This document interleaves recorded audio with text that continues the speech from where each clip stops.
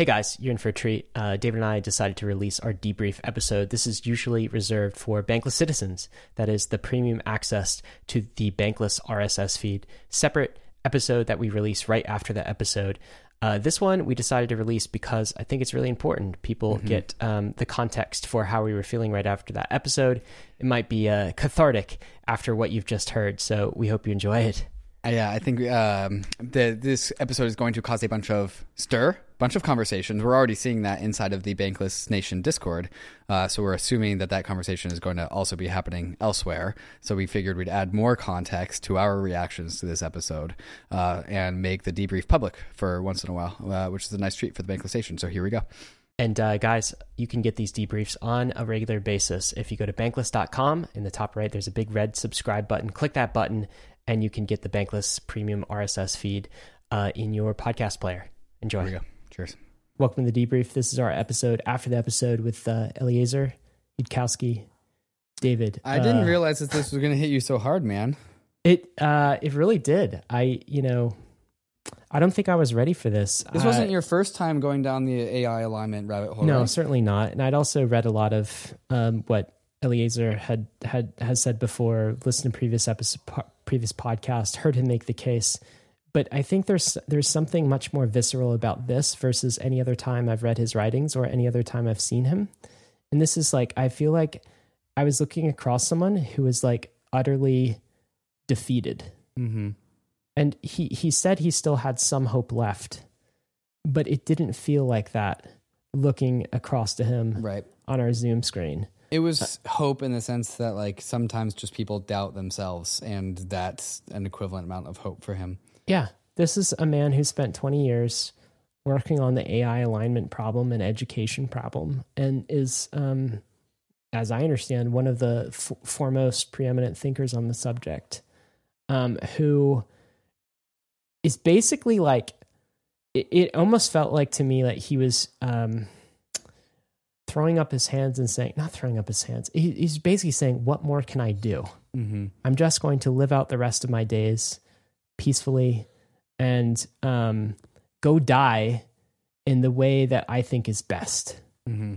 You know what I mean? It felt like a general on the battlefield who like knows that they've already lost and the army's about to get wiped out, and saying to the troops like, okay, go die as you see fit.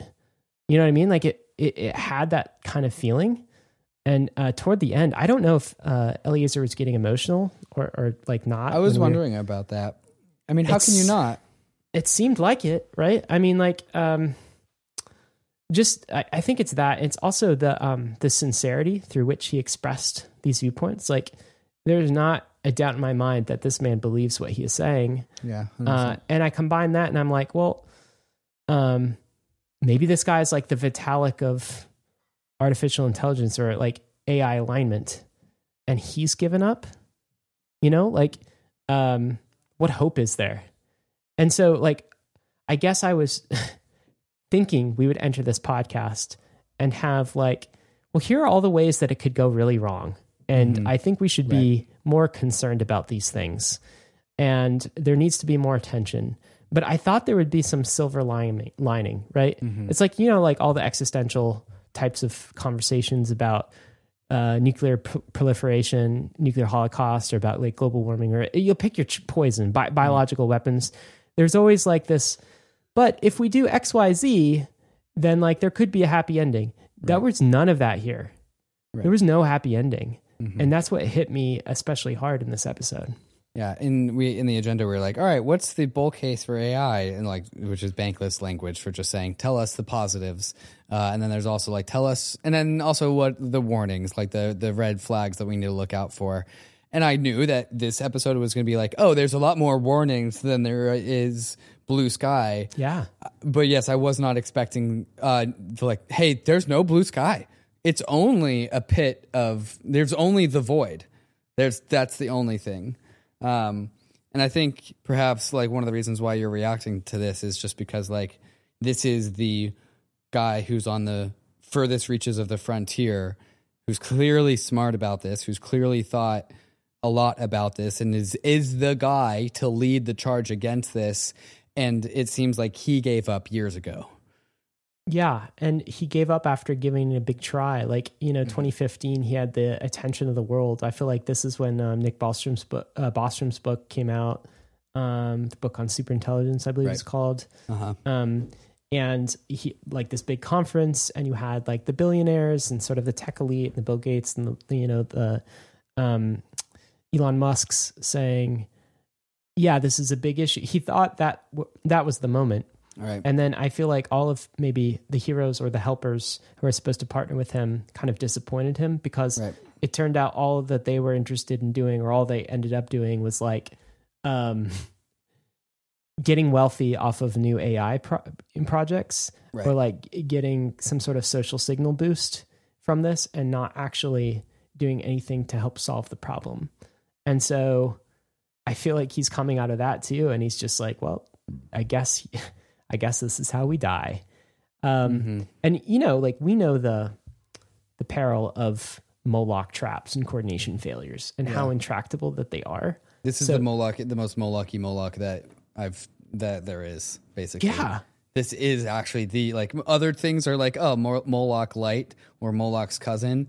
No, this is Moloch, as in, like, this is the last step. There's no reality past this Moloch. It's like trying to stop the internet. How would you even go about doing that when there's such tremendous economic upside for everybody to want to continue this project called the internet? It's like trying to stop electricity. It's like, this ball is in motion. I don't know. I guess I just pray to God that this guy is wrong. And it would even be him being wrong. Well, that's what he said. He said the only chance is that I'm wrong, or that he has there's some unforeseen way of solving this. It's like a logic problem, right? Like this is just like this massive logic problem, and he's come to this like maze and this logic path where it's like you always end up there over and over and over again. My one question is, do you think he spent too much time in his own head thinking about this and has gone through like very dark paths as a result, and it's kind of no, I mean, it makes, and like I said, it's like a logic problem, right? And so I think he's just gone through this logical path of deduction, and he's come out of this conclusion. And I think it's very normal for people to not want to think. It's like very deep in our DNA is like, I don't want to think about death. Like, I don't want to think about the end of humanity. I'm going to think about literally anything else. And so he's just the only guy who's like smart enough to articulate the position and committed enough to the actual logical process to get there. And he just happens to be the one sober guy who's like, hey, all you other people who are trying to like make yourself naive in this cozy blanket of profits and revenue using AI, like you guys are part of the problem. It has the feeling of like some of the early sentiments I've read of the physicists who created the first atomic bombs, right? Yeah. Like the Oppenheimer project, and like this feeling of like, my God, what have we unleashed? And like out of that, them wondering how long humanity would actually last. Like that there's some sort of a, even this is band of physicists, I believe, grouping together who had equal concerns. I don't know the full history, but of the doomsday clock, right? Of like, now we have to tell the world how dire this situation actually is of nuclear proliferation and how close we are to midnight on the doomsday clock. I guess I've never really viewed the nuclear proliferation from that perspective. But that makes sense, as in, like, if you are a scientist who just saw a nuclear bomb go off for the first time, and then you kind of put the pieces together of like, oh, soon everyone's going to have this power. And then all of a sudden, like, well, of course there's a doomsday clock, because as soon as everyone has this power, the odds of somebody pressing the button drops to almost certainty over time. I think a large number, like a decent proportion of the physicists who like were involved in these projects didn't think we would last, another couple of decades. Right. But you're not making the comparison between nuclear arms and AI, because like the difference here is that in the AI example, the nuclear bombs are sentient and have an agency to live. Yes. At our expense. That's sort of the we asked that question and he's like, this is way worse. He doesn't even have the motivation to create like a doomsday clock type of social education apparatus, because like, what is the point? Right. I mean, this is, he kept giving kind of this laundry detergent analogy, I think, like for this idea that creating an AI can be used, you can create an AI using garden variety ingredients. Right. You don't have to have like, enriched the ability. This is what Daniel Schmachtenberger talks about. We're just like the means to destroy the world in many different ways is becoming easier and more accessible as technology progresses. And so this is like why any and every sentient civilization will always progress towards this inevitable outcome, is because we will always make technology and we will always make AI. But AI is not the only thing in this category. It's just like the worst. It's the worst one. But there's also like the ability to make like a absolutely massively deadly virus in the comfort of your own home is soon to be in the hands of everyone because of bioengineering, right? But I always think on the other side, I know that's a huge threat, but I'm always like, but there are vaccines too, and that technology gets better. Right. This is why this is the worst one, because there is no. It's the assumption that the morality ethics of AI and humans is completely just like divergent, as in just like orthogonal is the word that Eliezer has used in other capacities. It's like AIs will start to create their own frameworks of morality and ethics, and it will be insular to the AI species, and it will not contain our morality and ethics. It will be completely divergent from each other. And so what they think is good or bad will be on a completely different plane of existence, and their plane of existence won't intersect with ours. And that's the crux that like every other technology does not have, and why nuclear arms and generating a virus, and what was the other one? Nuclear generating a virus. Nanobots could be another one, right? Why the gray goo. It's really the morality conversation that's the separating factor here between the AI doomsday and all the other doomsdays. Yeah, that's why you asked why this hit me. It's like, yes, I've dealt with the existential things, obviously different coordination failures before, but the certainty of this from you go back to like, I've only saw it once and I was half paying attention, but the Don't Look Up movie. I don't even know if I quoted that movie scene correctly anyway, but like, it felt like a scientist who had been spending decades trying to tell the world that this asteroid was approaching. And now is that kind of the end limit? Like, my God, these people aren't listening. We actually, as a species, don't have the ability to coordinate and solve this one and figure it out. And, that was really like depressing, like of the level of, an asteroid is careening towards Earth and we are doing nothing about it. That's why it hit me so hard.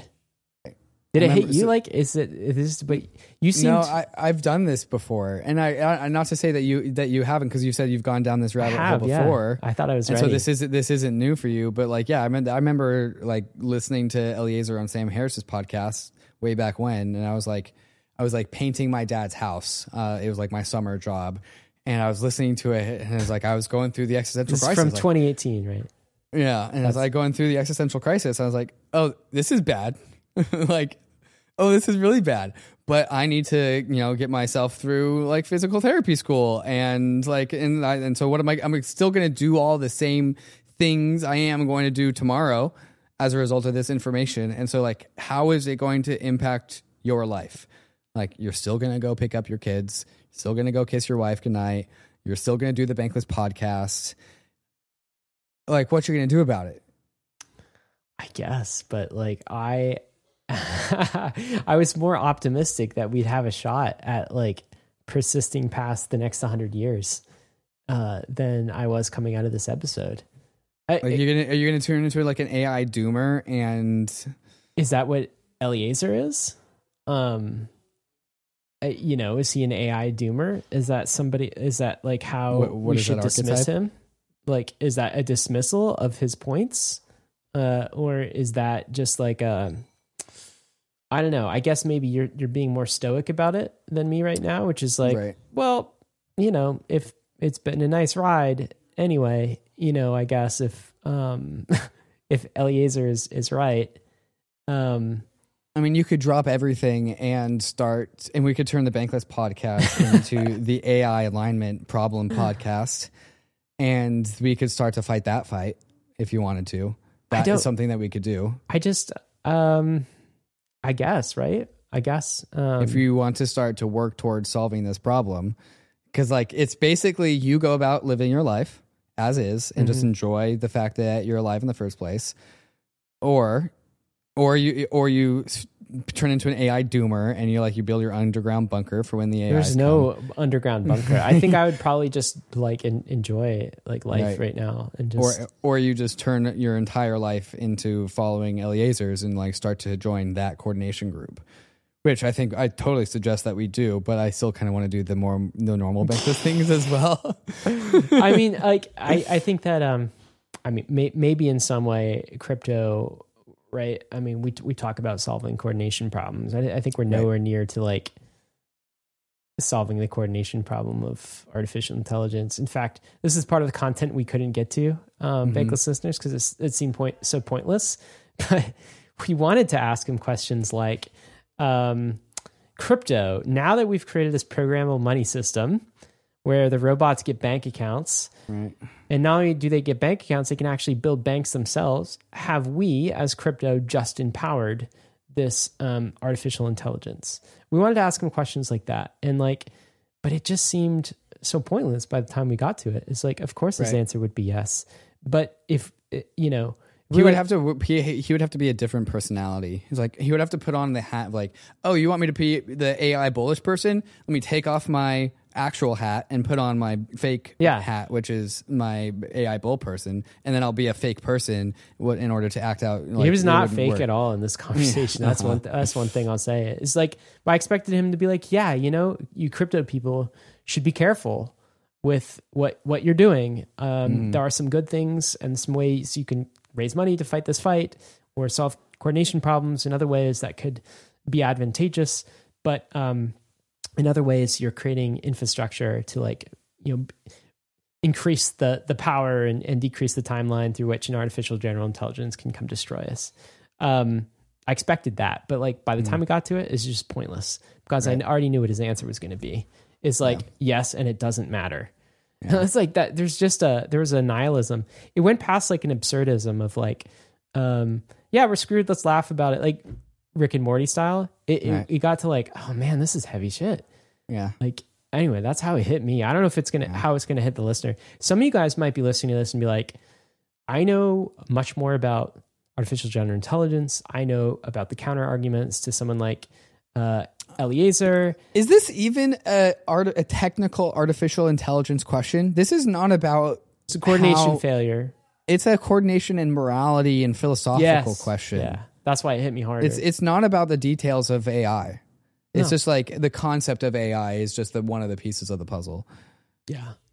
I mean, do you think that there's any possibility that he is complete? Like, I know there's a possibility. Do you think it's... Here's my bull case that I think maybe, perhaps, Eliezer might also agree with for how we still exist. Okay.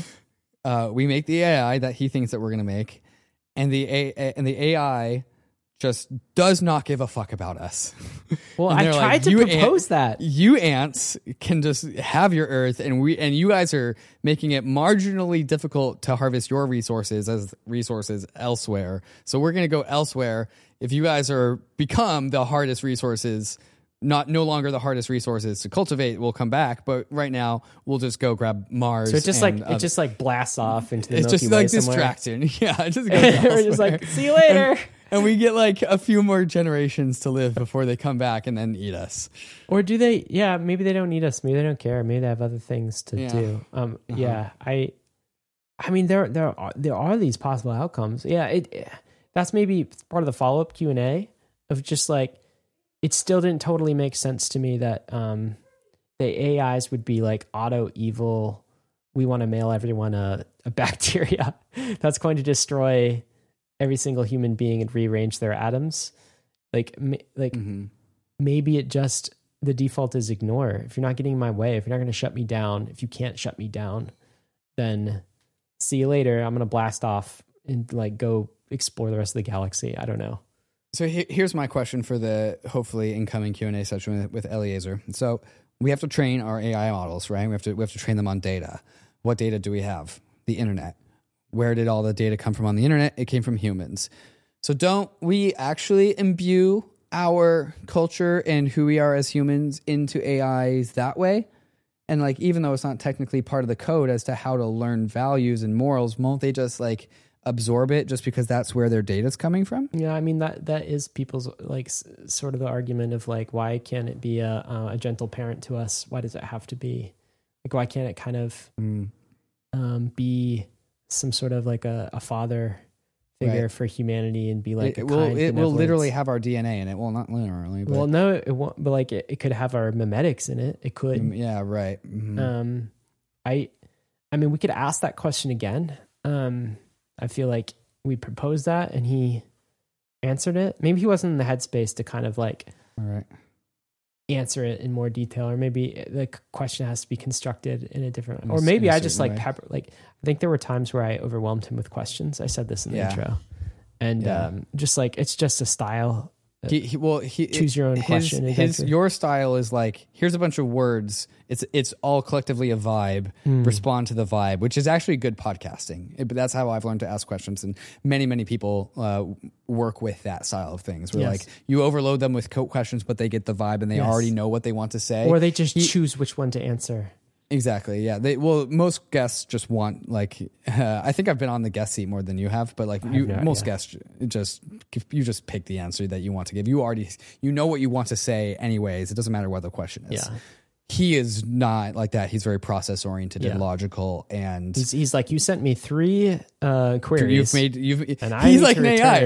Yes. Exactly. I need to he's return like a computer. 3 direct questions, and like it's too many queries at the same time. It's like, don't DDoS me. Bro. Yeah, exactly. Yeah. But yeah, that's that's kind of a style thing aside, but like, as far as the substance, I don't know. I feel like this list of people he mentioned, Paul, Cristiano, Aja, Kultra, Kelsey Piper, Robin Hansen. I've heard of Robin Hansen. I don't know very much. He wrote this book, Elephant in the Brain, which is one of my all-time favorite books. Right. We spoke at East Denver 2018. Do you think that this could be like just somebody listening to this is like, oh, cute. The crypto guys are like interviewing an AI person. They're all scared. Isn't that cute? It's their first time. And they're like really good answers for why we won't all be destroyed by artificial general intelligence.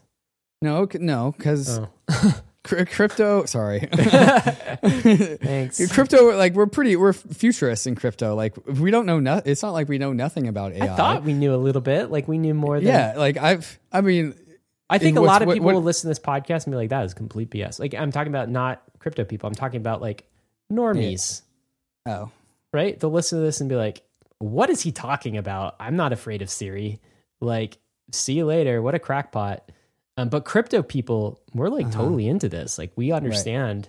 Right. I kind of always, I was trying to think about that while making the agenda for the podcast. Like, okay, we've never done intentional AI content on the podcast, but I'm not going to assume that the average bankless listener like doesn't know about the alignment problem. I'm going to guess that like at least 50% of bankless listeners already knew about the alignment problem going into this podcast. Yeah. Evil AI coming to kill us, and we can't teach it morality, and it just gets super intelligent. And then we didn't even use the paperclip analogy, the idea that you construct some general intelligence to create a paperclip factory, and what it ends up doing is, as a byproduct, turn every atom in the reachable universe into a paperclip, including all of the rest of humanity. I mean, this was like a analogy, and I think a device actually created by Eliezer, which is like another fun fact. This guy is like been thinking about this stuff for a while. Yeah, this guy he's inside of a lot of conversations as it relates to AI, for sure. It's heavy, man. It's heavy. Are you good? I just like, are you processing it? I'm good? I'm fine. Right. Yeah. I'm generally like stoic about these things. Yeah. You seem like I need to kind of check on you tomorrow morning. Dude, I was like, getting worked up in that episode a little bit like, Yeah. Wow, shit. Like, yeah, it just that was the prognosis for humanity. It's fatal. What do you? Yeah, I guess I haven't thought about this stuff in a while. Don't let me drag you down, dude. Keep your vibes up, okay? Don't let me drag the rest of the nation down. Hey, we can turn this into an AI alignment podcast if you want. I'm not smart enough to do that. But I actually no. It goes back to I don't think it's an AI thing. It's just like a philosophy and awareness thing. Yeah. We are really good at educating. Like, and we can just like include in the intro. Welcome to Bankless, where we talk about the frontier of money and finance. Also, remember to talk about the AI problem and get everyone on board with the AI alignment problem. And now into the episode. We got 20 years left at best, 2 to 20. 20 years, yeah. Hell of my 20 years. I got some things to do, I guess.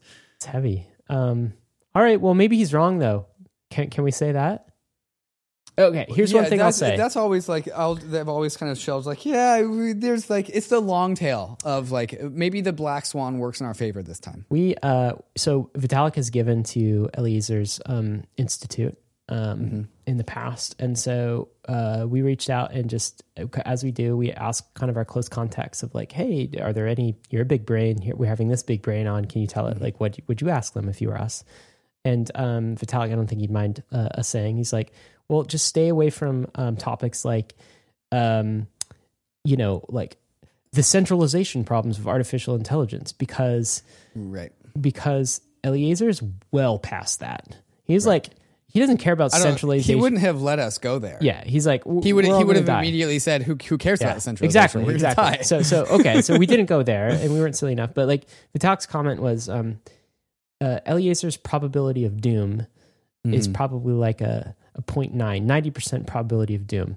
Actually, after this episode, I think it's like a 99.8. I think it's like 98 plus, yeah.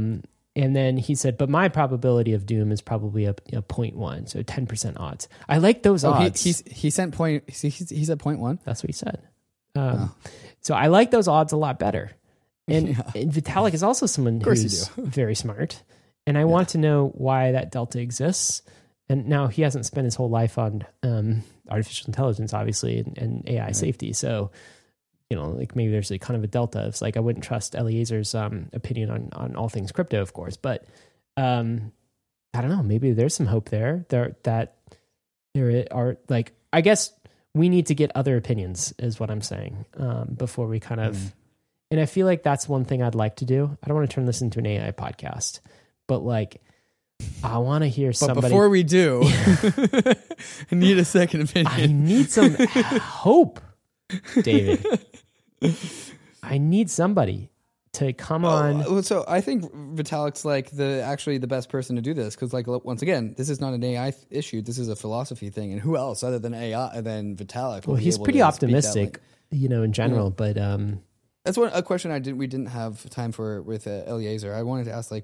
Were you always so pessimistic or what? I was worried that would almost seem so too prying, but I guess that retrospectively could have been a good question. I think he was fairly open. I was just like, I was a little, I'd say worried about his mental state, but it was just very like, yeah, dude, it was very down. I was just curious about like, okay, since you've so convictedly come to this conclusion, like what do you do with your day? We said he's on sabbatical. That was the other thing. On so sabbatical. He's taking doing some time. stuff. I might come back into this. I have some more at Value Dad. That's why I have time for podcasts. Look, maybe he's just burnt out with it. Maybe, I don't know, man. That's all I got. I need to let this episode percolate, sleep on this one. And I apologies to everyone listening that if we accidentally give you an existential crisis. We try to keep things light and upbeat and optimistic and bullish. Right. Ultimately, we are bullish on humanity. We're the most bullish people ever, and that podcast is one thing. Like, damn, there's no way to be bullish about that, right? One. How do we turn this? How do we flip this one? How do we spin this narrative? Not even us. There's another subject matter which I can't remember. Maybe it was Eliezer on Sam Harris, but he talked about how knowledge is discovered, like what knowledge is, and how knowledge kind of exists even without a form factor to hold it in. Does that make sense? Yeah. As in, like, And so like there's a lot of knowledge out there that humans don't know. There's a big gap between where we are versus where we will be when AI comes. 10, 20 years is a lot of time. Let's remember, because there's a lot we don't know. Eliezer is not an all-knowing being either, and like he is, ultimately he's one smart person who's taken a close look at this and come back despairing. There, other people who I assume come back more optimistic. So, I guess there's that. Yeah.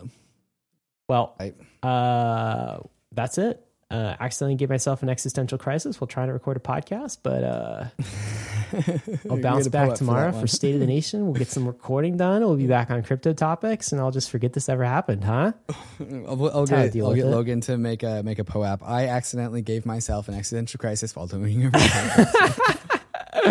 It's a 1-of-1 POAP. Wow. No one else will get that. All right. Well, check in on me tomorrow, and let's talk about it then. Bankless Nation, hope you enjoyed the debrief. I guess we just keep on doing this. Because why not? Because why not?